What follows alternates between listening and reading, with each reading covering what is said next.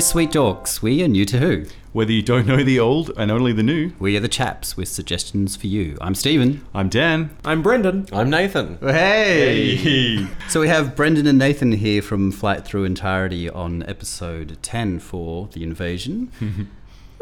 Thank you so much for joining us. Thank you. Thank you for having us. Yes, indeed. We're excited to sit down with you. Very much so, particularly as Flight Through Entirety is one of our all-time favourite Yeah, I think so. Doctor Who podcasts. So. Thank you. It's the only one I've listened to as much as I have all the way through. Yeah, it is. It's one of those that I keep going back to as well. Makes me laugh. Yeah. But I always learn something. I learn more than I bargained for every time. That's great. We have a policy of, occasionally throwing a true fact in there. Yeah. And just generally oversharing our private lives. But it's wonderful for you to come in, so thank you very much. And as mentioned, we're doing season 6, where we're going back to black and white. Not only are we going back to black and white, we're going to an 8-parter. 8 parts. From 1968, season 6's actual classic. I think this is wonderful. It's The Invasion. It's so superb. Absolutely superb. And of course, it doesn't all exist. So obviously we got part 1 and part, is it 3 or 4? 4. 4 that doesn't exist, that's been recently animated in the last few years by Cosgrove Hall, and I think they do a good job. I think it's good. Yeah. I've enjoyed it. I think it's the best DVD animation that we've had. And because in the animation you see Vaughn and Vaughn's office before you see it for real. That's true. And it's like immediately, you don't even think about it. It's immediately recognizable because they just nailed it. It's so great.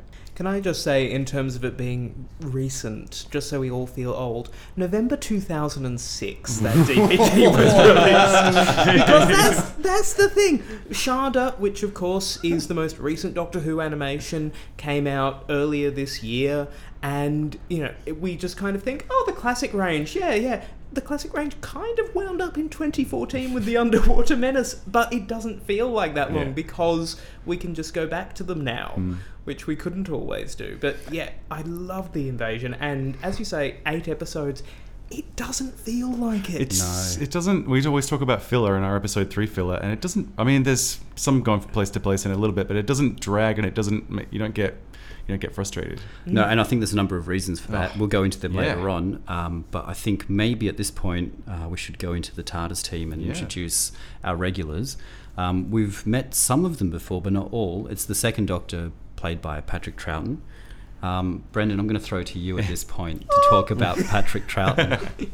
Patrick Troughton is my absolute favourite Doctor. Still remains my favourite Doctor, even with the new series. On the one hand, he was the man who replaced William Hartnell and therefore had the big job of keeping the show going and making the audience accept that this was the same character, or at least a replacement for a character that we actually want to watch. And I think what makes him so very good is that he is always compelling to watch. Yeah. I, being a fan, I love spreadsheets, and I did a spreadsheet where I scored every story out of 10. Yep, I've done the same. And I came away quite surprised in that the Second Doctor's era, in terms of stories, scores out of 10, the average is the lowest. I can understand. In terms of the stories, but Patrick Troughton himself is just always compelling to watch. And part of the problem with him in animation is that in live action, his face, you don't get to see all the bits. Yeah, and that's something I think the Cosgrove Hall animation gets a bit more than, say, the Kairos animation from the Ice Warriors release, or even the more detailed Planet 55 from the Moonbase. They're all really good, and I'm really glad we have them, but something about Cosgrove Hall really gets it right. We were just saying before we watched it, we did a refresher last night, and we were talking about the bit where Jamie and the Doctor are about to be apprehended by a unit, and they just sort of give up and sit down and start playing cards. And it was like, if that had been animated, you'd never see that little bit, and it was just so funny. Yeah. And that was weird. Patrick Troughton's suggestion. It wasn't in the script, but what it was, Patrick Troughton liked playing cards between takes and would like doing this, and he just said, well, the Doctor says in the script, we just accept the situation, but it's a bit boring if they just stand there. How about they pretend like what they're doing is perfectly normal? Yeah, they both do it as if they've done it before a million times. It's so great. They have such a great double act. Jamie, Fraser Hines, and nice segue, because our long-standing companion, going right back, in fact, to the second ever Troughton story from the Highlanders, is Jamie McCrimmon, the Scotsman, and he's played by Fraser Hines. Nathan, what do you think? Well, I actually think that he's really a very kind of underwritten character, but it all comes to Fraser's performance. Yeah. And the two of them, I mean, they're both similar heights. They're both constantly touching one another. When they were when Unit was after them, I kept noticing that Jamie kept grabbing the Doctor. Like it was so cute. It's really funny to see Patrick come back for things like the Two Doctors and, well, less the Two Doctors, but certainly the Three Doctors and the Five Doctors are not really having that relationship with Jamie. I think the Two Doctors gets the relationship wrong. The two of them are so wonderful and so inseparable. You know, it's like Peter Davison and Tegan. Yeah. Sure. You can't really take that them is apart. the primary companion for that Doctor, isn't it? Yeah. And so I think he's really, really terrifically fun. But it's a very charming performance from Fraser Hines. There's so many bits. There's the playing cards in the street. There's the bit where they're eating sandwiches together, where they just go on, and then where he's playing with Jamie's radio and he's so anxious he's going to break it. Yeah. My favourite part is when they're on the radio together. They're just a great double act. Like Jamie keeps yelling things and it's like, no, Jamie, stop. It's so funny to hear him on the other end. And of course, our third companion, Zoe Herriot, played by the eternally youthful Wendy Padbury. Wendy. So Zoe is one of my favourite companions, and I think she's so well played by Wendy. I sort of came to the Patrick Troughton era after I'd seen a lot of colour Doctor Who. So to have someone like Zoe, who was the sort of perky, cheeky Doctor Who girl we get more in the 70s, but also to have that keen analytical mind, which we only sporadically get afterwards. We get it in spades here, though. Yeah, exactly. And I would also like to say that the catsuit outfit, the spangly catsuit that she has in this story and also previously in The Mind Rubber, I actually had one made up for a costume party, which I have since reused in Doctor Who in 10 Seconds on YouTube, which Nathan filmed me spinning around in his office chair, screaming. I must have missed that. I would never have forgotten that if I'd seen it. And I've also used it in drag impersonating Liza Minnelli. So it's but you know, we look at that now and that's outrageous. But that was the kind of thing that TV heroines were wearing at the time. It's so true. This is 1968. It's a year after Emma Peel on ITC, is it? Yep, that's right. And of course, Tara King. Tara King didn't really wear catsuits, but certainly some glittery outfits here and there. And also Zoe was from the future. That's, So you had this tension of Jamie being from the past and not being stupid, but not being knowledgeable. He is right. stupid. I assume you got to assume that he can't read or write, right? He does read in this. But he's just been with the Doctor for a really long time. So I think he's been tutored in the same way that maybe Ace was tutored by the Doctor as well. Or Leela. More on the fundamentals. Yeah. And whereas Zoe, being from the future, kind of has knowledge but not necessarily experience. Yeah, he gets silly things wrong, but is super smart. Yeah, it's a great TARDIS team. I mean, really, really so charming and so lovely. And Fraser Hines said they used to call themselves the shortest show on Earth because Pat was 5'6", he was 5'7", and Padders was 3'1".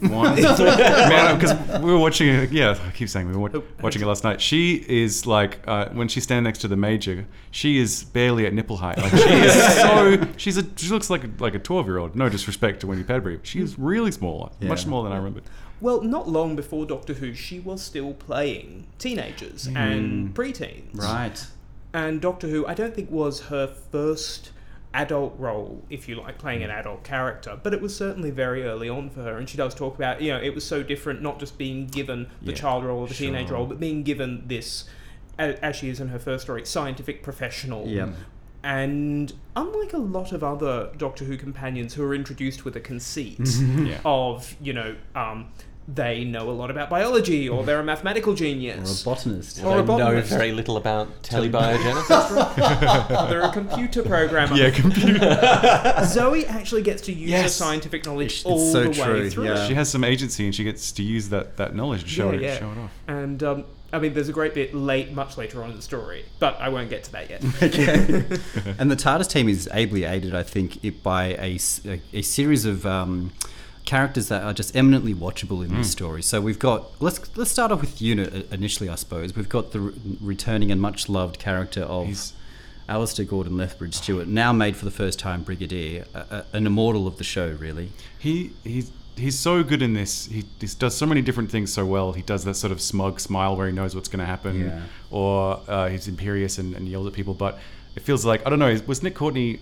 This is his second time on the show, but Sure. was he? Did they already intend to make him a regular? Because it feels like he's playing the guts out of this to keep the role. At this point, sort of. He was asked during production if he'd consider taking on a regular role. So Derek Sherwin, who would become producer later on in this year, was given this idea by Kit Pedler to develop into a script. And it was Derek Sherwin who suggested, well, this could be a good idea to have an Earthbound story leading into more Earthbound stories, which it will in the future, and also giving the Doctor a wider team. And he was remembering Quatermass and things like that. So it was about halfway through production that Derek Sherwin asked Nicholas Courtney, would you consider for the 69 to 1970 series coming back in a regular role? And Courtney accepted straight away, thankfully. Yeah. Well, he's just playing the life out of it. Just every scene is great. He's vastly different from his previous appearance in Web of Fear, where he's kind of, paranoid and a bit annoying and things. He's super calm. Yeah. He doesn't quite have that wry smile that he ends up with in season 7. He doesn't really think the Doctor's ridiculous in the way that he goes on to think that he is. But it's like he's going to play the character who gives the Doctor his mission for the story, I think. Yeah, I think, though, that's quite believable, because in Web of Fear, he's someone who's facing the unknown, in this case, the Yeti, for the first time. He's sort of come to understand that Earth is under threat after that, and we have the formation of UNIT in between the Web of Fear and this story.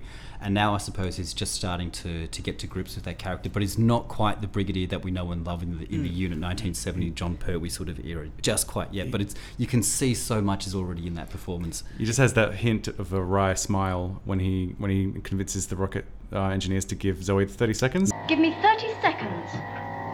Give her what she asks, Major. 30 seconds. But sir, this is ridiculous. Just 30 seconds. Just 30 seconds. That's the scene. That's the scene I was talking about, where then the rocket commander says to Zoe, "I hope you're right," and she says, "I am." Now it's interesting, Nathan, that you should say that he's not quite the same character. That's where a recent series of books has come in. The Lethbridge Stewart books from Candy Jar.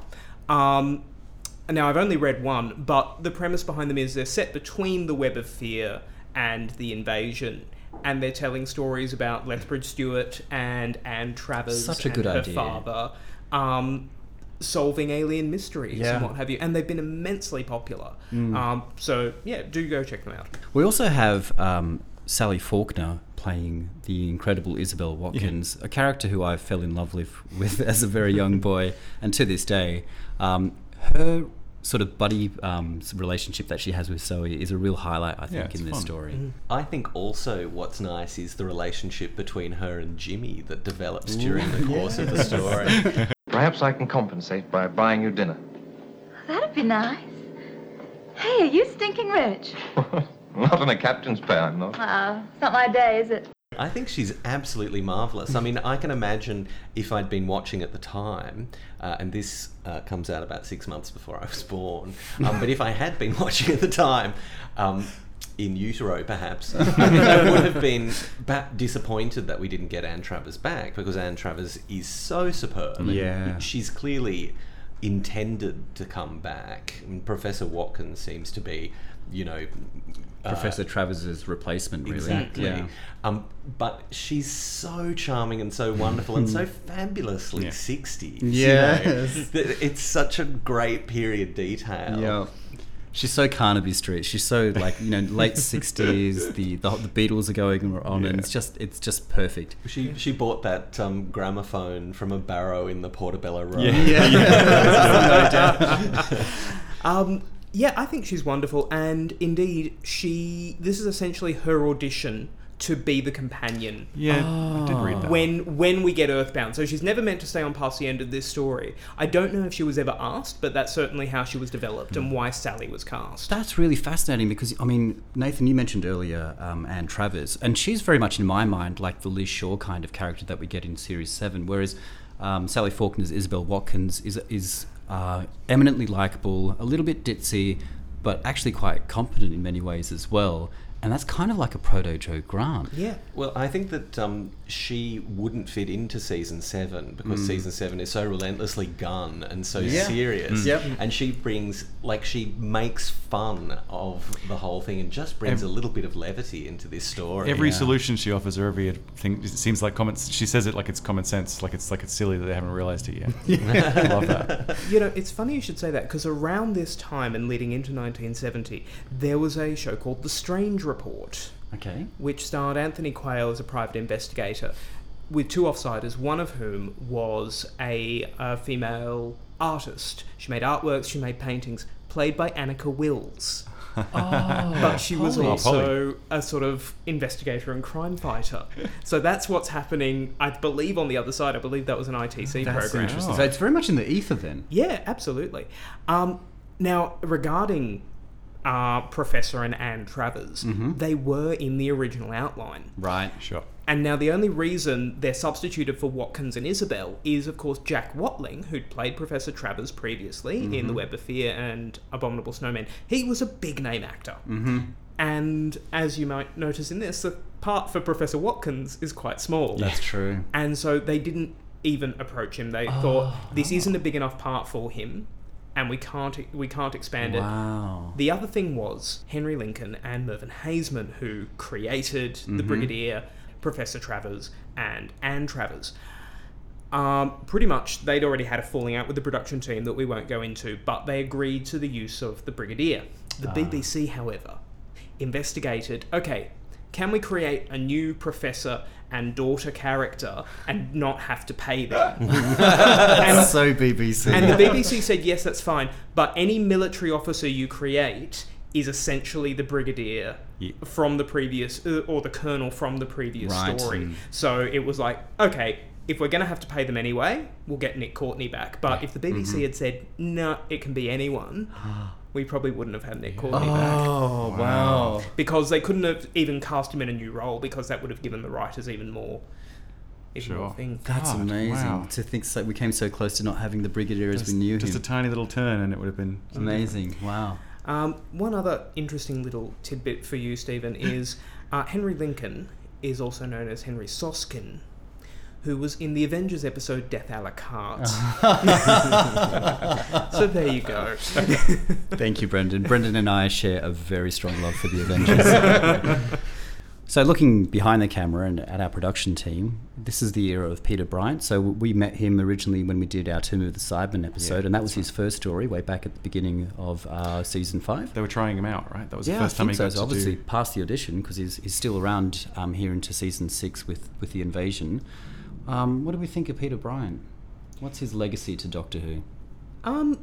Peter Bryant's a bit of an odd one because from various reports I've heard, unlike Innes Lloyd, John Wiles, Verity Lambert, he didn't particularly have a sci-fi vision. His vision was to make an entertaining television show. Sure. And this is something we discussed when we went through this era on Flight Through Entirety. Peter Bryant was particularly interested in the American market, which is why that middle season focuses so heavily on sort of Monster of the Week. Yeah. It's kind of the same story for Base Under Siege. Base Under Siege.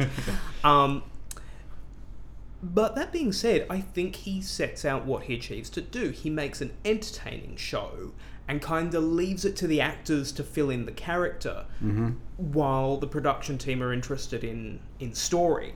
And on this occasion, he's very wisely decided to take Kit Pedler's idea and ask Derek Sherwin to work on it. Kit Pedler, of course, wanted to be more involved in the writing of it, but he was kind of Too mad.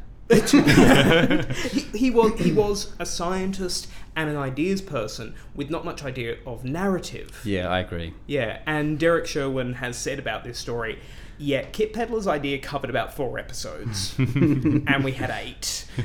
I'm amazed he covered 4, to be honest. Kit Pedler's a great sort of ideas man, I think, as you say. I just sort of have this image of him having been hired by the BBC. They sort of realised that he's not enough of a writer, more of an ideas man, so they've put him in an office somewhere, and he's sort of just jabbering on all day, and the production team will come to visit him and, you know, listen to some of these ideas and then go away and actually take them and write them, rather than him sort of sitting down to the typewriter and producing anything himself. All he gets here is from a story by. That's Craig. right. Yeah. They misspell his name as well. So Kit Pedler, of course, maybe as a response to his frustration of being from an idea buy on the last few cyber stories, would go on to develop Doomwatch very shortly after this. And that's very much based in taking a scientific idea to a science fiction extreme of how it could endanger humanity.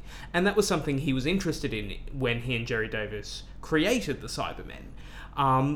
Now, that's something that has also massively suffered from archive purges and what have you. I think all of Season 2 exists, but just a couple of Season 1 and half of Season 3, something like that. Right. And there was even its final episode produced called Sex and Violence was seen as inappropriate for broadcast because it directly lampooned Mary Whitehouse. So, as well as other moral crusading public figures. So, if you do enjoy the ideas of Kit Pedler, do check out Doomwatch. It's him and Jerry Davis who were the writers for all of those episodes, is that right? If not all, then definitely the majority. It was very much their baby and what they viewed science fiction as. So, it might even give you an idea of if they had been in charge of Doctor Who, because Jerry Davis, of course, went on to become a producer of other things. If they had been in charge of Doctor Who, well, we may not have gotten much difference in the Pertwee era, because Doomwatch is kind of scientists on modern-day Earth investigating strange things. Yeah, that's true. But it is Derek Sherwin who writes this, and he later becomes a producer in this season, and then sort of the handover period in Season 7 with Spearhead from Space as well. How do we evaluate his sort of impact on the series? It's a little bit hard to disentangle everyone, I think, towards the end of the 1960s. And I think in our conversation before, we were talking about the revolving door of the production team. Right. Sure. Sometimes hard to keep track of. I think that Season 6, this season, gets more inventive and more interesting, and is certainly much more interesting than Season 5, which everyone's supposed to love, but I really don't like very much at all. I think there's some good stories there, but it suffers from the fact that it's the same story all year round. It's got Enemy of the World in the middle. It's great fun. Yeah, true. Yeah. And then I think it sort of nails the formula, certainly for me in Tomb, but, you know, that might be debatable. But but as you say, Season 6 is much more varied. We have, you know, things as crazy and wild as The Mind Robber, next to The Invasion, next to something like The War Games, a 10-part epic. Yeah, and even The Space Pirates is, you know, trying to do something different. True. Terrible. And tiresome. We're bringing... Oh, God. I think one thing that we can agree on, though, is just how superb the direction is. It's Douglas Camfield. I've said before, my favourite classic Doctor Who director of all time. I think he does an incredible job here. And it's because of him that we have Nick Courtney, of course, because he's the person who's cast Nick Courtney 3 times now. That's right. But he's so careful with shot composition without being too arty, I think. So the show looks beautiful. It makes you notice it. Like, it makes you notice that the shots are great, but it's not like wrenching your neck around to make sure. Yeah. I think there are more sort of stylish, more modern directors later in the series run, but he's so solid and so dependable. And even his last story, which you guys have covered, is so beautiful. He's really, really something. Yeah, I mean, there's the shots here that are cribbed from things like Sergei Eisenstein's Battleship Potemkin in terms of the Cybermen coming down the stairs. There's a beautiful series of shots in the sewers, I suppose, which echo really for me the Web of Fears underground shots as well. Just kept they saying look real. It just looked like those sewers just looked like the Third Man sewers to me, and it kept bringing me to that. Yeah, but he's never seems to be lazy with shots. He's never just phoning it in. A lot of the times we're just in an office or in a rocket room or wherever, but it's never lazy. It's always interesting. Yeah, there's tight shots, there's mid shots. I mean, obviously, it sort of follows the course of the narrative in a way that I think is probably more familiar to more modern audiences in terms of the televisual language than the sort of point and shoot 3 cameras that I think we probably got for the 60s and the 70s and a bit of the 80s as well. And it's snappy, like we said before. 8 parts should feel like 8 parts, but this really doesn't. It really barrels along. Yeah, and I think the direction's got a lot to do with that. Behind the scenes also, we've neglected to mention the master. Oh, he really is. The king. Well, a man that I'm campaigning to have knighted by Her Majesty, Terrance Dicks, for his services to childhood literacy. He's the script editor here. Contributions to childhood literacy. That's because he did so many of the novelizations. Yeah, he did about 70 odd, I think. Something like that. So many times when I went to the library to pick one up, it would be by Terrance Dicks. You just got to know his style so well. Yeah. Yeah, absolutely. And he was quite new to the show at this point. While he was working on this, though, he was also working on The Crotons. Yes. Which, that was the first story he commissioned and kind of got him the job for the next 5 years. But he also does a great job on this story because we discussed script editors on both our podcasts before, and much later script editors, they have a creative vision for the show. Sure. You know, Robert Holmes wants to put on a gothic horror, Anthony reads about books, Bidmead's about science, Saywood wants to present realistic violence. Yes. And murder people. Andrew Cartmel, of course, wanted to bring mystery into it. Terrance Dicks' motivation in being the script editor was making sure that the BBC didn't have to show the test card for 25 minutes on a Saturday evening. But more than that, I think that, like Derek Sherwin and Peter Bryant, he was concerned with, I want to make an entertaining, not test card. I think it's cracking, fast-moving action set pieces that he's good at. Yes. He's great at telling adventure stories, and there are some smashing ones in this, including, the sadly missing episode 4, helicopter rescue from a building. Yeah. Is it episode 4 that goes out on the 5th anniversary of An Unearthly Child? That is correct. Episode 4 goes out on the 23rd of November 1968. It's the 5th anniversary special. So you started, obviously, with An Unearthly Child. Yeah. Just think that in 5 years, people were being rescued off the top of buildings by helicopter. from Todder's Lane. In Todder's Lane, So here, it doesn't seem real, does it? That scene with people being rescued by the helicopter is, of course, the famous scene where Fraser Hines took some advice from the Queen. Okay, so... I only found this out last night. So, rehearsing the scene, of course, Isabel and Zoe are wearing miniskirts and having to go up the ladder to the helicopter, and Fraser Hines suddenly realised he's wearing a kilt.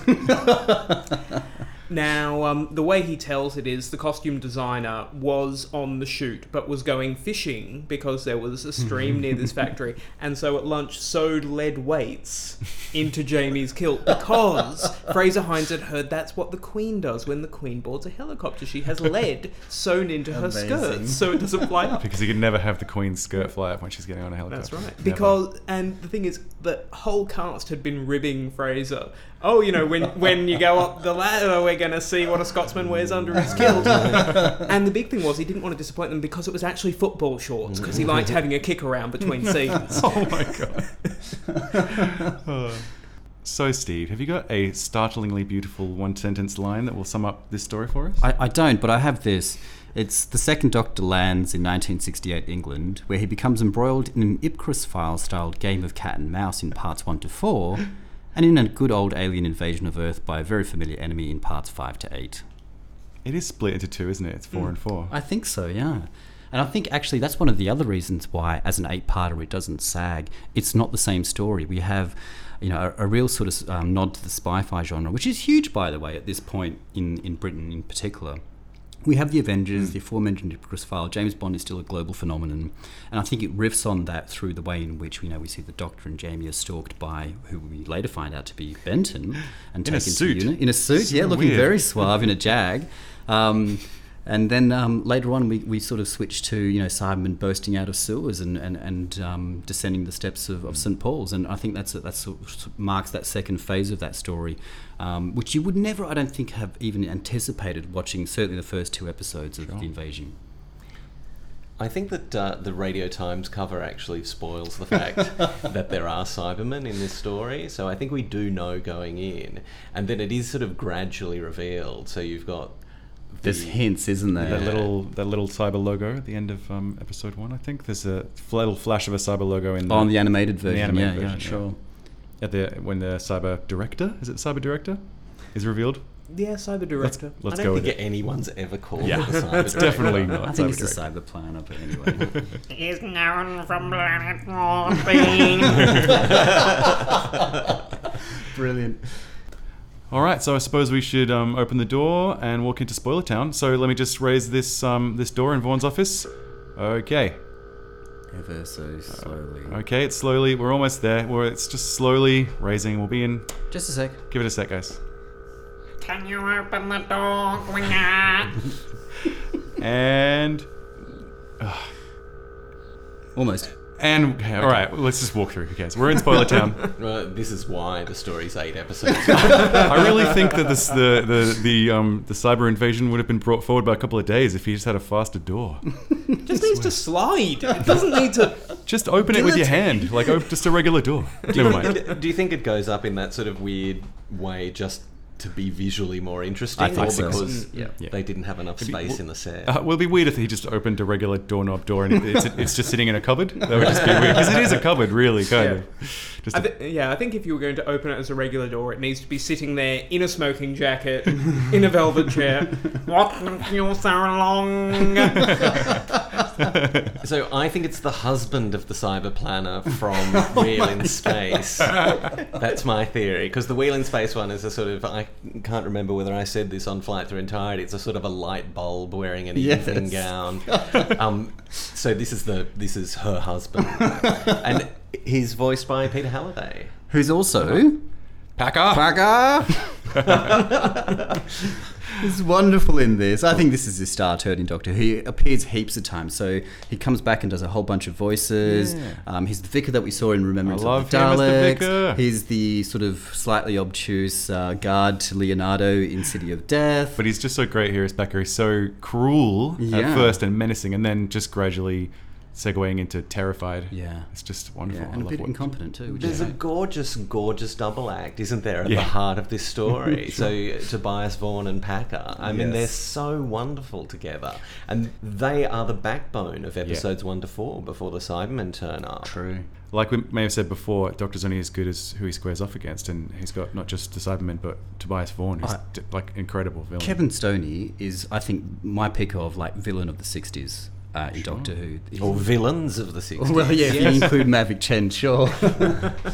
What the moment I love most with Tobias Vaughan and Packer is the beginning of episode 3, where Packer has caught the Doctor and Jamie. Mm-hmm. And Vaughan comes along and, oh, Packer, you must treat them better. And as Vaughan is escorting the Doctor and Jamie away, he sort of turns back to Packer and sort of waves his finger like, no. My favourite Packer part is easily the part where, because Tobias Vaughan constantly throughout the story yells out Packer, and then Packer comes on the screen, usually quick smart. There's one, I can't remember why, but there's one where he says Packer, and maybe it focuses on the screen and he's not there for a second, and then he runs on screen and he's almost panting. It's like, what were you doing? It's so funny. I don't know if that was deliberate or just a quirk of editing. I love it. It's wonderful. He was off drinking Guinness with He's something. He's like, oh, master calls. late from lunch, yeah. So great. And then that bits, of course, towards the end, like, oh, it's so amazing when he calls Packer and the cyberface comes onto that scanner. So great. Yeah, and again, you've got that little bit of just sting of yes, kind the of music cymbals there. or drums there, yeah. And of course that's Don Harper Yes. in his only Doctor Who score. Yeah. Because there are conflicting reports. It's been reported for years that Douglas Camfield and Dudley Simpson had an argument at a dinner party in 1965. There's a new biography of Douglas Camfield that presents a different idea. I haven't read it, but I've part of the publicity of it is just, if you think you know this story about Dudley and Dougie, think again. Wow. So there may be something else to it, but it is true that after the Crusade, Douglas Camfield didn't use Dudley Simpson again in Doctor Who, yeah. but I believe he did in Blake 7. No, in fact, Douglas Camfield only directs one episode of Blake 7, and it's the only episode not scored by Dudley. Maybe there is truth to it then. Is that the Elizabeth Parker episode? Yes, that's right. Duel in season 1. When are we doing the Blake 7 podcast? What's this we? I'll come on occasionally. I've got the shaved head. I'll wear a ball gown. You fool, Nathan. So yeah, we do have Don Harper who provides the music. So I mean, it's a funny story, and you know, it probably works out well, I think, because Don Harper does some great stuff on this. We have that really beautiful, again, Ipcress sort of inspired John Barry types guitars, twang, if you like, when we have the sort of spy-fi stuff going on, particularly when the Doctor's being hunted by, or seems to be hunted by the unit guys. And there's, you know, really sort of wonderful metallic clanging stuff. It sort of prefigures Malcolm Clarke in Earthshock when the Cybermen make their appearance, and I think it's very atmospheric and evocative of, you know, all things Cybermen when too. They walk down the steps during the actual invasion, and there's that strange electronic. It's beautiful. Yeah, really strange. The one time I think that he misses the beat is that sort of Bridge Over the River Kwai inspired unit jaunt. When the unit cars are driving about. Yeah. And it'll be kind of continued next year by Kerry Blyton, I think. You're talking about the Woodwind score, is it in season 7? Sorry, I beg your pardon, it's Ambassadors of Death. Ambassadors, yes. It's Dudley Simpson. And Mark Ayres has done a beautiful re-rendition of that. But for some reason, two early unit stories, it's like when unit's going to go shoot some people, we're going to have this jaunty music. It does make them seem kind of silly. Oh, God. So we've mentioned previously that there's almost like a 4+4 structure to these 8 episodes, and that it doesn't drag. I mean, there's a number of key highlights and, you know, wonderful set pieces throughout. There's obviously the iconic set piece, which is, you know, the cliffhanger to episode 6, where the Cybermen emerge from the sewers and start marching all over London. And we've never, ever seen anything like this before. I mean, the closest the show's ever got is, you know, a few wooden boxes with sort of clubs attached that menace William Hartnell in the War Machine. We've had the Daleks crossing the bridge in London. It's not quite but not the same. in the present day. It's still true. It's still, I mean, it's in the present day as far as the viewers are concerned, and so that is a hugely exciting, iconic moment. But I think, you know, this is our world, or a slightly more spy-fi version of our world, which is actually being menaced. You know, the people at home are at risk. It's just tremendous, and there's a reason, I think, why Stephen Moffat recreates that very scene for Death in Heaven. Yeah. There's a rather wonderful theory that Missy, we see, has actually been watching the Doctor on her iPad during Series 8. You know, she sees, for instance, the disagreement between Clara and the Doctor in Flatline, and she's also watching at the end of In the Forest of the Night. So it's quite possible that she's gone, ooh, what about that time in 1979 or whatever year the story's set in? What about that time? Oh, I've got a bunch of Cybermen. I'm going to send them down the streets of St. Paul. I think that's charming. I hope she was watching season 6 all the way through. Do you remember this, sweetheart? Actually, she's probably got episodes 1 and 4, the Saucy Minx. Yeah. She's the one who's got them. It's not just the set pieces, though, is it? It's also the company that we keep for those eight episodes. I mean, it's a vastly longer story than anything your kind of intended audience would be used to. Sure. I mean, the longest new series story, if you count it, is Utopia through to Last of the Time Lords. Sure. So this is over 3 hours long. And weeks and weeks when broadcast. Yeah, Weeks it's and like weeks. 2 months of Doctor Who leading up towards Christmas. But you have this group of characters who you get to know. And Doctor Who really is, an exciting action-adventure serial at this point and doesn't go in for characterization. But just the developing romance between Isabel and Jimmy, just how wonderful Jimmy is. These people become people that you've spent months with. They become, like friends. And I normally think that long Doctor Who stories tend to be tiresome and tend to sort of try your patience a bit. But one of the things that a long Doctor Who story gets to do is that. A bit of development. Yeah, I think, Inferno the following year, which I don't really like very much, has the same thing. You get to know a group of characters really well in a particular setting, and there's a real pleasure to that, I think. Characters who are immediately killed at the end of the story. Yeah, they get better. It's all right. What is it that Russell T Davies said about Stephen Moffat? Stephen Moffat is a very talented writer who creates interesting, fascinating characters whom you love and then melts them. Something else I love about the characters in The Invasion is, in terms of the ongoing continuity of the show, we've just had the Dominators and the Mind Robber. Oh, dear Lord. Now, the characters in the Mind Robber, by definition, are caricatures. They are our childhood memories of Gulliver. The children are from a Victoriana novel, I think. Monsters like the Medusa. Then you get the Dominators, where the characters are just these awful ciphers telling you that peace is bad. Whereas now we are brought into the present day, and it is a heightened present day. It's that spy-fi thing, Isabel is a model/photographer. She's a bit of an it girl. Yeah. The soldiers aren't just mindless, one-dimensional people. They have character. Possibly my favourite character moment in UNIT is in this whole story, and it kind of goes to show why he becomes a regular. It's towards the end of the story when they're waiting for the missiles to hit and everyone's silent, and Benton drops a mug. And everyone spins around to him, and John Levine just goes, "Sorry, sir." And it's so Benton. Yeah, it's so well done. And bless John Levine, he was meant to be a Cyberman in this. Yeah. He was originally cast as a Cyberman because he'd been a Yeti and a Cyberman before, and Douglas Camfield just really liked him. I think sort of he was the Yeti who complained the least on the Web of Fear and nothing was too much trouble. So when he had this small role, a few lines, I need someone who looks a little like a junior soldier, I'll put John Levine in there, and it went on to be a lifelong association for John Levine.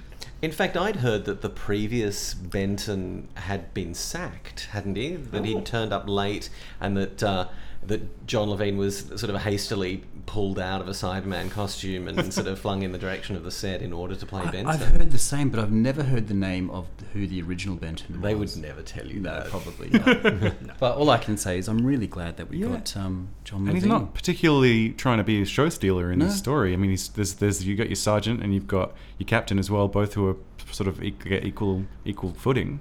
In fact, I think he's someone we very nearly didn't have. And the only reason that we have him is that Douglas Camfield comes back the following year to direct Inferno, and we know that he likes reusing actors, so he brought Benton back.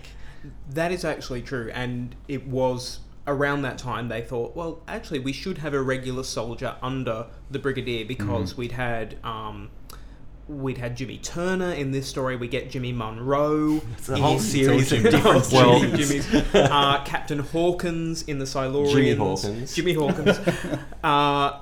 He doesn't have a 2IC in Ambassadors of Death. True. And then John Levine is cast again in Inferno and hurriedly written into the closing episodes of Ambassadors of Death. Which lends us the theory that in Ambassadors of Death, it's Sergeant Benton who kills Cyril Shaps. I just think the Brigadier likes having a Jimmy around because I only noticed this time, but he calls everyone else by their rank or surname, except for Captain Turner, who he refers to as Jimmy. Well, when he talks about him to other people, he says Captain Turner. That's right. But he always says Jimmy, and it's almost tender. I think it's because he's just terribly posh. Jimmy is the poshest of the units. Maybe Jimmy went to the same school as the Brigadier or something. There is a BBC book, I think it's Face of the Enemy, where the Brigadier has a night off, so he's off to have a drink with the two Jimmys. I like that idea. I love that. Gary Russell probably killed off Captain Hawkins at some point, so they couldn't use him. No, Kate Orman put Corporal Bell in a car accident. Ah, Terrible. well, she's a traitor in Face of the Enemy, so you know. She deserves it. So this one has a lot of location shoots, and it's ably aided, I suppose, by the British Army, who gave their resources, including a Hercules, for the shoot of this. The Hercules, I believe, was actually meant to be a chopper, which would then take them to the base, but they couldn't. But the chopper arrived late, so they're like, "Well, how about we just have the base inside the Hercules?" And so, the sets being built later could accommodate that. Imagine if season 7 the unit base had been a plane that I would watch the Oh my god, because they could just fly anywhere. Oh my god, that would have been so much fun. So Avengers-y. That would have been great. Wow. Moffat brings it back, of course. Of course, yeah. Yeah, and that was something I actually really loved about the Capaldi unit era. They have this plane that they use as a base, which repeatedly gets blown up like it's in an episode of Thunderbirds. Yeah. It would have fit so well. It would have been great. It's awesome, isn't it? Imagine Jimmy and the Brigadier and stuff Flying Just around the tremendous. world. International rescue. Unit. All we need to do is say it 3 times and Big Finish will put out. The funny thing is, and I've heard people argue against this with the Hercules plane, they kind of go, oh yes, but unit had to be set in the home counties because that's what they could film in. And I just think, you know what, in the first 2 seasons of The Avengers, which is entirely videotaped, it's produced like Doctor Who. In fact, they produce a 50-minute episode in a 3-hour recording session. They have episodes in Argentina and Buenos Aires and Jamaica, just with a bit of stock footage. Now, of course, we're 9 years on from that, so the audiences expect a little bit more. But when we get to Tom Baker, Doctor Who does stories in Renaissance Italy by going to Wales, for goodness sake. Scotland. Scotland on the south coast of England. Yes. And can you tell me if those sewers are a set? Because there's a bit where they look down. He looks both ways down there, and it's like a long tunnel. Yeah, it's amazing. I think there's it's a painting or something. Yeah, I think it's a painting. It's a photo blow up of the last time the set was erected, and that way they only need a little corner of it for Pat to go into. Something I forgot to mention with the soldiers, though, when the real soldiers turned up for the location shoot, they of course had their own commanding officer, who was a lieutenant, I believe. Well, they jumped out of the van, crashed to attention with the lieutenant, and then Nicholas Courtney comes around the corner, and one of the men says, "Sir, do we salute him, sir?" Oh my god. That's great. The correct answer is yes. Yeah, always. Yeah. Now, for Douglas Camfield, of course, loved Nicholas Courtney, loved to have him back, but thought it was ridiculous to promote him to Brigadier. Oh. Now, the reason for this, of course, is that Dougie was in the army. Yeah. And he said a colonel, which is what the Brigadier was before this story, commands 900 men. Oh. A Brigadier commands 3 times as much. And on Doctor Who, we had 6. You never get the impression. You don't get the impression of like hundreds and hundreds of unit soldiers. It seems like a small, I say crack team, but maybe not crack. There are quite a few, aren't there, in the final sort of assault on the pitched battle, isn't it? Yeah. Base. Yeah. I think that's true. Yeah, that looks quite cinematic, and again, Douglas Camfield does some great stuff there. I can only assume, though, Brendan, would they have just got like the squaddies in from the army to do that, or was that actually some stuntmen? For the fight with the Cybermen at the end, it was a combination. So you had stuntmen like Terry Walsh and Alan Chuntz in there. Yeah.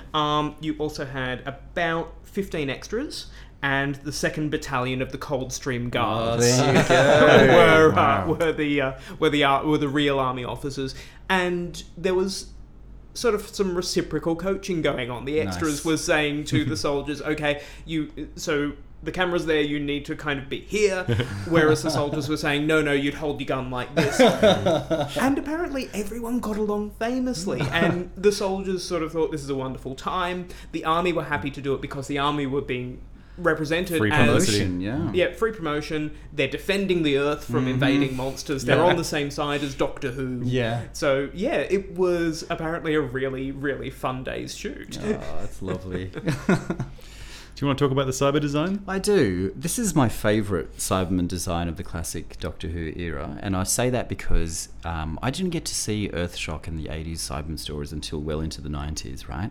But I do remember Target novelizations with this particular Cyberman design, including erroneously the Tomb of the Cybermen, but also Revenge of the Cybermen, and actually the Invasion, the novelization, which I read probably 1,000 times before I actually got to see this as well later on in life. So to me, this, the wetsuit and the jug helmet, Silver Doc Martens. Yeah, Silver Doc Martens as well. Even Cybermen have to lace up. They have such a weird crotch as well. There's some sort of codpiece thing going on. Well, the thing is, we've looked at wetsuits a lot for Bondfinger, for episodes like Thunderball, and that's what wetsuits had. They had, I think it was something to do with freedom of movement. It had to be a separate piece around the crotch to which the legs would attach. This is my favourite Cyber design as well. Yay. Yeah. Simply, it gets the proportions right. Yeah. I love the 80s design, but I feel the chest unit is too small. Sure. Here, the chest unit, I believe, is the same chest unit they used on the previous Cybermen. They just turned it upside down and put new lights in it. And, of course, the light-up weapon. We get the earmuffs for the first time on the helmets. It's sort of like big 70s hair. It's giant. They've got giant heads. Like, it's certainly something the new series hasn't gone back to. It's almost as if, for the new series, the Apex is Wheeling Space design. Yeah, with the tear duct as well. And just the tear the duct. smaller heads. Yeah. They do have big, giant heads. And didn't they screw the back plate into the head? It didn't have to be screwed on?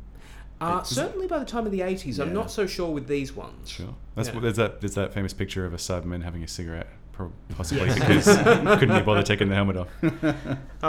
And they've got the rigid pipes down their arms, which of course kept breaking, but they look great on camera. I just want to for a moment return to the incredible Kevin Stoney as Tobias Vaughan, Managing Director of International Electromatics, who I seriously believe, in terms of villains, not monsters, but a villain is the greatest villain on Doctor Who in the 1960s.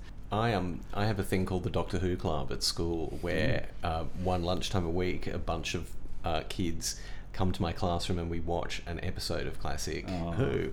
And we did once do the Invasion, and there was one older boy who just used to laugh out loud after every single Tobias Vaughan line.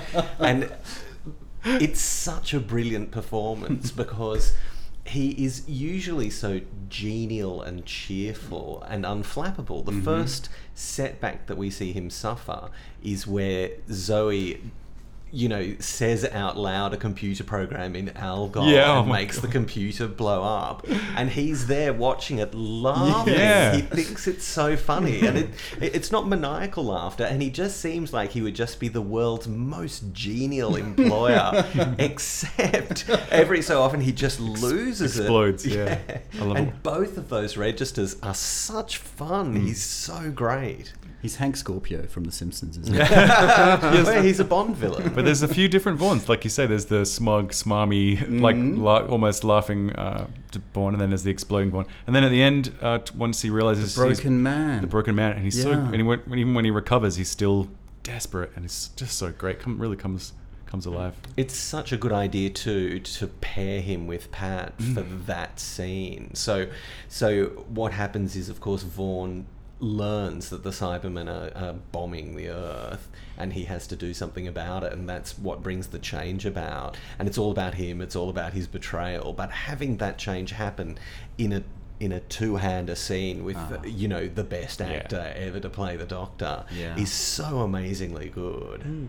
And even the lead up to that, where everything's going on outside, the invasion has started, there's bombs coming, the army's running around trying to make a defense, and we cut back to the Doctor and Tobias Vaughan, and Vaughan is staring out the window, and the Doctor is sitting at the desk just playing with something, and neither of them raises their voice, and they're just talking very, very quietly. Whereas we're moving into a era where Doctor Who villains will become very shouty, and often played by Stephen Thorne in that regard. And he's very, very good with that. So, but to have this instead, I mean, God. A month before this, we've had the Dominators just screaming at each other constantly, whereas when someone screams at you, your brain automatically shuts down. It's a defense mechanism. It's this loud noise, quite beyond any aggression. That's an evolutionary reaction. Sure. Whereas, Tobias Vaughan reels you in like this, and then will all of a sudden, Packer, you're a stupid incompetent! You're a stupid incompetent! I want the Doctor! Put the whole compound on alert! Have every available guard on the job! Find him, Packer! Find him! And that moment where he slams down on the desk and jumps up into frame and starts screaming is so powerful, because he hasn't done anything like so that true before. Yeah. And a few scenes later he's back to Packer. Yeah, You do that so well. I love how, because later on, whenever there's Cybermen or Daleks, there's often a conspirator who thinks that they're gonna pair up with these Daleks or Cybermen and rule with them or whatever. And you always know that it's going to be a betrayal. You know that they'll never, as soon as they've outlived their usefulness. But this with Vaughan, he's got a plan. He's secretly working on a weapon. They've actually given him a plan B. Yeah. Which they don't do after this very much. It's usually just your Ringways and your other people who are constantly surprised. Sure. Hellman. Yeah. De Flores. Yeah. But even back in the Daleks' master plan, which was Kevin Stoney again as Marvick Chen, Marvick Chen doesn't have a backup plan. Yeah, that's true. But again, Marvick Chen has got the shouty thing that he occasionally does, and the sort of smarmy thing. They're completely different to what he does as Tobias Vaughan. That's true. Marvick Chen, is a lot more sort of no coward in his cheerfulness. Whereas his shoutiness is very Shakespearean. And it's not that blind rage he goes into with Packer at times. Yeah. And Kevin Stoney guested in everything. He was in The Prisoner, he was in The Saint, he was in The Inspector Avengers, Morse. Inspector Morse. 2 Blake 7 episodes. The Tomorrow People. He slums it in The Tomorrow People. And, I haven't seen much Tomorrow People, but I saw one with him, and I got to the final closing credits, and I'm like, so they got Kevin Stoney in, and he's not playing a villain. That's everything that's wrong with this show right here. He's born to play a villain, isn't he? And how he was never a Bond villain, I don't know. No, isn't that strange? Yeah. Yeah, I suppose him and Julian Glover. Cool. Even though they did films, I think during the 70s it really became you were a film actor or you were a television actor, and there was very little crossover, sadly, because I think Kevin Stoney as Blofeld would have knocked spots off Donald Pleasance or even Charles Gray, and I really like Charles Gray, but Telly Savalas, I think he would have been better than him. Oh, mind you, Telly Savalas. It's a classic film. I don't know. I love On Her Majesty's Secret Service, but that's another podcast. We're digressing. We're getting sideways of ourselves. Deal with that. Do you want to talk a little bit more about the Cybermen? I think it's important to sort of understand the context of the Cybermen, particularly as they appear here on modern-day Earth or contemporaneously to the audience on modern-day Earth. There's a number of really important things that are happening in terms of the way in which technology is starting to encroach on everyday life. And I think that sort of hesitance and maybe even sort of fear around the way in which not just, our body parts can be replaced, etc., which is still science fiction to a large degree to the extent of the Cybermen, but more so the way in which, surveillance and computers and technology seems to be all pervasive in our life these days. That sort of started in the 60s.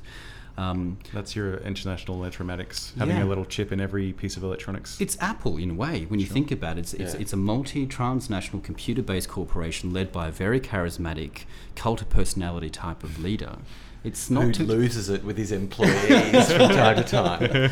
So I think it's sort of present in that way, and it's interesting in a sense because we see the Doctor who says explicitly and outright he hates computers, and that's really interesting to me because obviously the Doctor is someone that in modern times, at least modern audiences associate with someone technologically advanced, exactly, and embracing of all of those things. So I don't know, maybe what do you guys think of like how that sort of comes across? Is it problematic? Do you think it sort of mars or very much dates that in 1968? It does in a way, but it is the thing that Russell T Davies goes back to when he relaunches the Cybermen in 2006. And the word cyber had acquired a different connotation then, and so it becomes the way that we're all consuming things on the internet. We have connected... we're all connected to each other. We all stare at our phones all the time. And I think that's the 2006 version of this 1960s fear. That's a good point, On the Doctor's reluctance to trust computers, it kind of goes back to William Hartnell, who says in The Keys of Marinus, I do not believe that computers should make laws. And I think what it's speaking to here as well is the Doctor's faith in sentience and intelligence to determine for itself. When he first meets Zoe and Zoe is trying to figure out why the Silver Carrier is orbiting the wheel in space. Now the Doctor suspects there might be Cybermen on board. Zoe doesn't know that yet. So Zoe's computer analysis can't possibly come up with the right answer. And the Doctor says, computers merely enable you to be wrong with authority. And I think, so it's not necessarily the Doctor saying we shouldn't use technology, because of course he's intrigued by Vaughan's radio. He uses a walkie-talkie, quite happily drives a car. Not in this story, he doesn't use it in this story, but he's got the sonic screwdriver. But he believes it has to be tempered with human or human-like intelligence. And that becomes the tension, because the Cybermen have removed emotion. The 60s kind of see that as the Cybermen not having emotional intelligence like humanity. And that was proved back in the 10th Planet, where the Cybermen sort of argue with Polly about emotions. And as we've discussed before, they kind of win that, because they point out to Polly, well, there's people dying all over your planet and you don't care. But it's... So the Cybermen can see the whole picture, but can't care about it, whereas humanity can just see little bits, but they can care. I also think that there's a big 60s problem with not knowing what computers actually are. And so you've got the computer in Vaughan's hallway, which has a much better version of Siri than my phone does, which you can program by talking to it in a programming language, and it explodes when you give it some kind of recursive algorithm rather than just using up memory and falling over. And thankfully, it's always at exactly the right piece of tape. Yes. Did you notice? Keeps rewinding and going back. I have a kinder reading of this, as I tend to do, and that is that it's not necessarily that the Doctor hates computers, but he seems to think that this is a sort of primitive version of a computer. Here he is, a Time Lord from Gallifrey. The Matrix is infinitely superior, and is almost like a living organism in terms of a sort of computer network. To him, this sort of machine, voice in a box it doesn't even compare. It's sort of like a really sort of basic form of technology as compared to what he's used to, and so that's why he hates computers, not in and of themselves, but as they apply to Earth in the 20th century. Not even a real computer by his standards. In the same way that we would sort of not, you wouldn't call a calculator a computer. Yeah, or an Amiga 500. Oh, well, there's arguments to be made. My Commodore 64 is very hurt. All right, guys, so we've gotten to the point where we're going to ask you to indulge us in some cheese. We're going to do something we always do in every episode, which is where we talk about the cliffhangers and whether they are crackers or clangers. Here we go. We almost said we weren't going to do this one because there's 8 of them. Let's see if we can crack through them then. All right. Okay. Put the kettle on. So part 1. In the offices of IE, Tobias Vaughan, managing director, presses a button to ever so slowly open a secret doorway that unveils an unearthly, glowing supercomputer. Yeah, great. Almost like an end of episode 1 monster reveal, even though you don't really know what it is. That's a good point. Great, Yeah, I love this one. Yeah, he's kind of revealing a piece of modern art, isn't he? I think what sells it is the sound design. Of course, the brilliant Brian Hodgson giving us the pulsing sound and the sound for the door. Yeah. So there is a lead up to it, even if it is ever so slow. I love cliffhangers, which are what the hell is this rather than how the hell are we going to get out of this. And so Totally. this is a cracker for me. Yeah, okay, wonderful. I think we're unanimous then. We go on to part 2, and reacting to the screams of the kidnapped Zoe and Isabel, the Doctor and Jamie run to save them, only to be menaced by Packer and his thugs. Well, that is a how are they going to get out of this cliffhanger, isn't it? That is a finger in the old in the collar. I think what I like is, of course, being Pat and Fraser, they literally run out of the set to immediately run back on because they're being chased. And you get a great Patrick face at the end of that. Yeah, it's a bit samey as everything else. It's only kind of made special by the cast. Is that so? You're saying maybe possibly a cranger? I think that's A cranger, a clacker. Yeah, so I think that's probably a clacker for me too. Yeah, it's not great. Part 3. Still on the trail for Zoe and Isabel, the Doctor and Jamie are on the run from Packer and his International Electromatics guards when they hide in a dark container. Jamie realises, though, that something is alive in there with him. Yeah, creepy. Creepy. Good creepy one. Yeah, this is a cracker for me. Yeah, it's really good. It's well lit, like it actually looks like this tight enclosed space. Sure, yeah. Yeah, and Fraser actually gives really good face for this cliffhanger. So yeah, it's a cracker for me. Yeah, I'd have to agree with that. Me too. Definite cracker. Okay, lovely.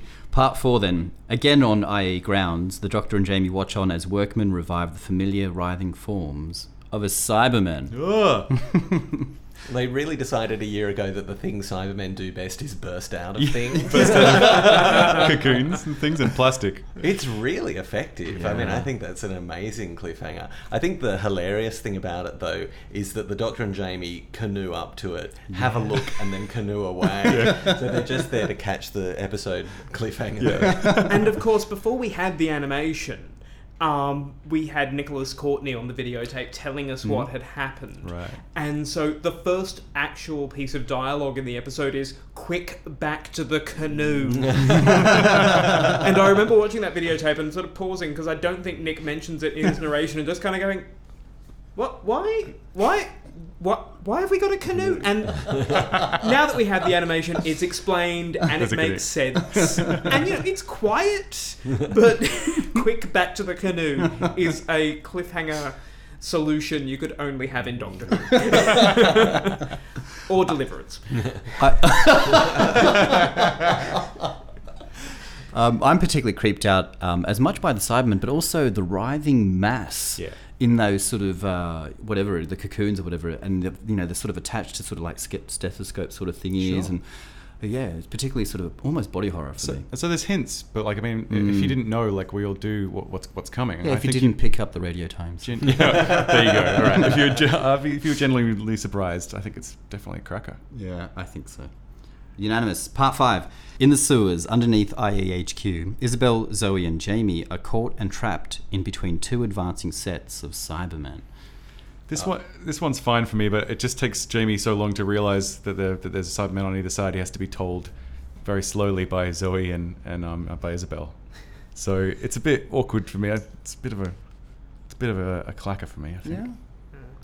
I really like it. I think it is. There's a good reason why Cybermen in sewers, I think, are iconic, and I really, really enjoy that subplot. And so it's wonderful to see them sort of head off and get immediately into sort of terrible trouble.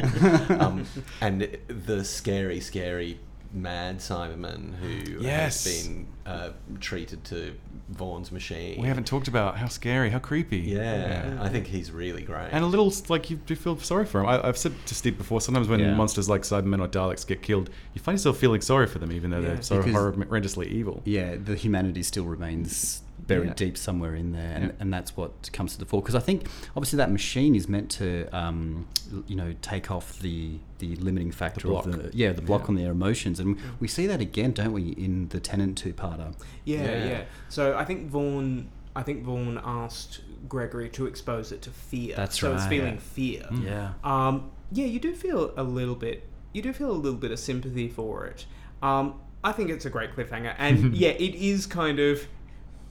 The cast have to explain to us exactly what the threat is. I do wonder, though, if that is because, being Douglas Camfield, he's gone as authentic as he can, and it's almost pitch black. It's like pitch black, then with the highlights of the faces. So maybe people at home, it's like, we're going to explain to you exactly what this is, like it's Big Finish. But I think Camfield's shots are so good that you sort of immediately clock that they look one way and then they look the other way, and then there they are, they're surrounded. Yeah. So I don't know. And that they're caught in the middle. Yeah, I think so it's a too. bit of I think fizzer it for works for me too. I'm going to give it a cracker. So It's a cracker for me. Okay, lovely. Part 6. As London and the world at large falls prey to the hypnotic effects of the micro-monolithic circuits embedded in Vaughan's omnipresent electronics, the Cybermen at last emerge from hiding, swarming out of the sewers and down the steps of St. Paul's Cathedral. The invasion is at last underway. Yeah, well, that one's terrible, isn't it? I mean, there's a reason why that's an iconic Doctor Who image. It's one of the best cliffhangers ever. The Cybermen continue to march through the streets kind of after we should have faded to black. The music comes in and we've still got the sound. It's so impressive. St. Paul's Cathedral in the background, it's just like one of the crackers of the 60s, if not the whole show. It's a cracker for me as well. I think it is so well done. The way Camfield directs it, you can't tell that he only has 6 or 8 Cybermen. However many he has. It looks like there's masses of them. You do have to wonder, though, if there's a group of people sitting in a cafe somewhere saying, well, I'm glad I've got an android because this just doesn't happen to me. But everyone else is under my control. I think that's a unanimous... Oh, yeah.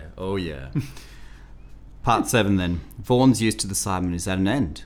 And as the cyber controller or planner or director informs him that they will now take over and destroy all life on the planet. Realising at last that he has been duped, like all collaborators with the Cybermen, the Doctor asks Vaughan, Is this what you wanted? To be the ruler of a dead world? Fade to black. Such a good line. Yeah. Well, it's a Pat Troughton line, like if you can end your episode on Pat Troughton saying something incredibly dramatic, why not do that? It's an absolute cracker. Yeah, cracker. Absolutely. Most def. Yeah, it's unanimous again. Any cliffhanger with Vaughan in it's probably got to be Yeah, and as you mentioned before, Nathan, it's the double act between these two. It's superb. They're such great actors. They're very, very different from one another physically as well as in terms of their style, and it just comes to a head beautifully in this cliffhanger. Part 8 then. It's a BBC crap joke as the Doctor and his companions say goodbye to Jimmy Turner and Isabel as they depart in the invisible TARDIS in a field full of cows. Oh yeah, the invisible TARDIS in the field. That was really great. Is there some production reason for that? No, it's entirely a script reason to give the Doctor an excuse to have circuits to repair. Oh, okay. So he has to go into town to see Professor Travers and get involved in the thing. Because initially I thought it was so they don't have to take the box out to the field, but of course the box appears in the field. But it was actually a plot reason rather than we don't want to have to cart the prop out and scare the cows. It is a crap joke, but I love watching Troughton feel around in the field for his invisible TARDIS. It's really funny. It's lovely. All 3 of them kind of doing it with their bums stuck out. Yeah, I love it. I think it's a bit of a clacker actually, but I think it would be improved if we had a shot of Jimmy and Isabel reacting to the TARDIS's disappearance. It's sadly missing. Oh yeah, because it just fades and that's it, isn't it? And just bit awkward. Yeah, credits roll because we get them reacting to the TARDIS appearing out of thin air. We then need them, and I think the closing shot of the credits as Jimmy and Isabel walk back to the car and he puts his arm around her. That would have been lovely. There you go. Is that your... That's in my head canon. Yeah. Definitely. No, the crap joke doesn't land without its sort of punchline reaction shot. Yeah. I just love them feeling around in the field. I love it. What it really needed was a double-taking pigeon. You could say that about any Doctor Who episode, Brandon. There's my new YouTube series. They had the cow on the screen at the start. They should have brought it back for the end. Yes. Yeah. Okay, so this is, even though it's 8 parts, there's far more in the way of crackers and clangers in terms of the cliffhangers in the invasion. Did we have a full clanger, or was it just crackers, just crangers and clackers? Clackers, I think, was as bad as it got. That's pretty good for us. That's pretty good for us. So it's that time of the episode where we're sort of coming to the end here, but we of course can't finish up without asking the question of our guests. Oh yes. Why should we watch this? Why should anyone watch this? One of my favourite seasons of new Doctor Who is season 2, which centres around the rise of the Cybermen, and that 2-parter early in the season owes so much to the invasion, is in many ways a soft remake of it. We even have explicit references to International Electromatics in it. It's clearly something that Russell himself remembers very fondly, and when he reintroduces the Cybermen, and I would argue that he does a spectacular job of that in that 2-parter. I agree. That's where he goes back to the invasion. There's a couple of reasons I think you should watch this. First of all, if you are someone who has enjoyed the Pertwee era of Doctor Who, if you've enjoyed the unit stories of the new series, this is where it all begins. And where the strength of it begins is having a variety of characters. So we have the military characters, but we also have civilian characters who get caught up in this intrigue. And everyone gets their own story throughout. So really the Doctor, the Brigadier, and Vaughn are kind of the leaders of the main story. Jamie, Zoe, and Isabel run around getting into trouble, but also leading their stories too. They're not just peril monkeys. When they do get into trouble, it's because they are taking an active role in the plot. Yes. Then there is the romance that's blossoming between Isabel and Jimmy. And unlike other Doctor Who romances where, they kind of look at each other once and at the end of episode 6, oh yeah, fine, I'll settle down with you. This, at the end of the story, it's very much still a beginning romance, and they kind of tease each other and have fun with each other. Lines like, hey, are you stinking rich? And he's like, no, not okay. And she's like, okay, fine, I'll keep you. Yeah, there's not a wasted part. There's not a bad actor, I don't think. Sure. Professor Watkins probably gets the least to do out of the main speaking characters, but that fits the plot as well, because his absence is a plot point. Yeah. I would say, though, if you are a fan of the new series and you are coming to this and watching it, don't watch more than 2 episodes at a time. This story does move slowly, but it never feels padded to me. It is developing its plot slowly. So again, you get to know these characters, as we were saying earlier. But if you are a Pertwee fan, if you are a new series fan with a love for UNIT, definitely watch this story.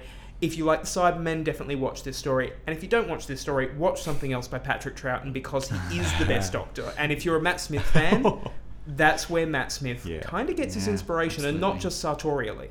So there you go. It does have that old school BBC 60s pacing, but like you said, there's not a lot of third episode filler per se. It's just got that slow pacing, but it's just so rich. And like you said, those characters really get more development than they would normally get, especially because it's an 8-parter. I reckon if you're a sort of Netflix binge watcher, you could probably give this a go. You probably could watch more than 2 episodes. Because I think it creates this world and these lovely people that it's really fun to spend time with. Very much. As long as you're inoculated against 60s BBC pacing. Definitely. I will say at times, sitting down and making time and watching a whole long old Doctor Who story like a 7-parter or an 8-parter, it does have a sort of very relaxing effect, because you're not constantly getting plot whiplash. You've got time to absorb the plot as it comes to you. There's been studies that say, like, if you watch 3 movies in a row, your brain releases endorphins because you're in a very relaxed and safe state. So, yeah, there is a case for watching this all in one go. I've watched this all in one go before. It's fantastic. Yeah. I've got to admit, I've done the same and multiple times as well. This is one of the half a dozen or so Doctor Who stories that if I need comfort food, if I'm sick, if I'm just having a quiet Sunday at home and I'll just put it on in the background, I know it plot point by plot point and beat by beat, and I will never get tired of it. It is the characters. They're just so lovely. I want to be in their presence. I'm a huge sucker for 60s spy-fi as well as Doctor Who sci-fi, and those two things coming together is just a fantasy for me. So everything about this story is just classic Doctor Who defined into eight parts for me. And I think if you're gonna reach for Troughton, this is one of the ones you can't go past, and you definitely can't miss it. Yeah, I agree. Once again here on New to Who, we're going to be sharing the love. This time in the spotlight, it's the Never Cruel or Cowardly podcast with Matt and Leon. Catch them on Twitter at Polite Whovians. I love that handle, because they really are. That's nice. Shout out also to Billy Kirkbright from Geraldton, WA, who got in touch with us recently with some really nice, kind words, and also a paparazzi-style snap of Tom Baker on the streets of London, and a really lovely story of how he basically got to meet and thank Major Tom. So thanks, Billy, for sharing that story. It was nice to hear from you. Next time, what is it next time, Dan? Well, we're going to hit a fan favourite, which is a little bit controversial, but I've always enjoyed it because it's super weird. It's Inferno. Third Doctor, Season 7, Unit again. Yeah. And colour. Super evil, creepy unit wearing black gloves, and they get to have fun with it. But more on that next time. All right, so before we go, we need to say thank you once again to Nathan and Brendan from Flight Through Entirety. Gents, it's been an absolute pleasure to discuss one of my most favourite Doctor Who stories of all time. So thank you for coming in. Thanks so much. Oh no, thank you for having us. It's been great to actually do this in person. Yeah. Also super weird to see your voices coming out of your faces. Right back at you. Do you want to give us maybe a brief outline of what's going to be happening with Flight Through Entirety going forward into 2018? Yeah, so at the end of last year, we actually reached the end of the classic series, and we did our commentary on the TV movie. So you guys have been doing every episode. Sorry, Sweet Dogs, I'm sure you know this already, but Flight Through Entirety have been doing every episode chronologically from the very start. Over back to 2014. 3 years. Started. Yeah, so it's 132 episodes, Brendan? 132 episodes, approximately 132 hours, because earlier episodes were longer, middle episodes were shorter, and then we settled on about an hour during the Davison era. It has just been a wild 3.5 year ride. So we will be doing the new series. We owe our listeners some commentaries, so they'll be coming out while we're kind of gearing up to covering Series 1 of the new series, and that will be later this year. Sweet Dogs, if you haven't had a chance to listen to Flight Through Entirety, please do so. It really is one of our absolute most favourite podcasts. Most definitely. Maybe not all at once. Just block out a week. It's less than a week. Don't sleep. No, but highly recommended. So, gents, once again, thank you so much for coming, and this has been a joy. Yeah. Yes, it has. It's been so much fun. Thank you for organising all this. Sweet Dogs, what you may not realise is we are the first to be recording with these two chaps. This weekend they are planning mammoth sessions with other Sydney-based podcasters, and just you wait. It is going to be a tour de force for a few months of New to Who. So, including our most special guest, the Cicadas of Sydney, who you may have heard, and I'm wondering are going to disrupt our editing, but hopefully not. Welcome, Cicadas. You can buy the DVD of The Invasion from BBC Online, or buy and download the episodes from iTunes. You can follow New to Who on Twitter at New to Who Podcast, and also Facebook, or even email us at newtowhopodcast@gmail.com. You can find all our episodes at newtowho.com, on iTunes, or wherever you like to get your podcasts. And if you feel like clicking subscribe, or if you'd like to leave us a review, that helps us get noticed and helps people get to our podcast, so that'd be wonderful. We hate goodbyes, so until next time, I'm Brendan. I'm Nathan. I'm Stephen. And I'm Dan. Thanks very much. Be seeing you.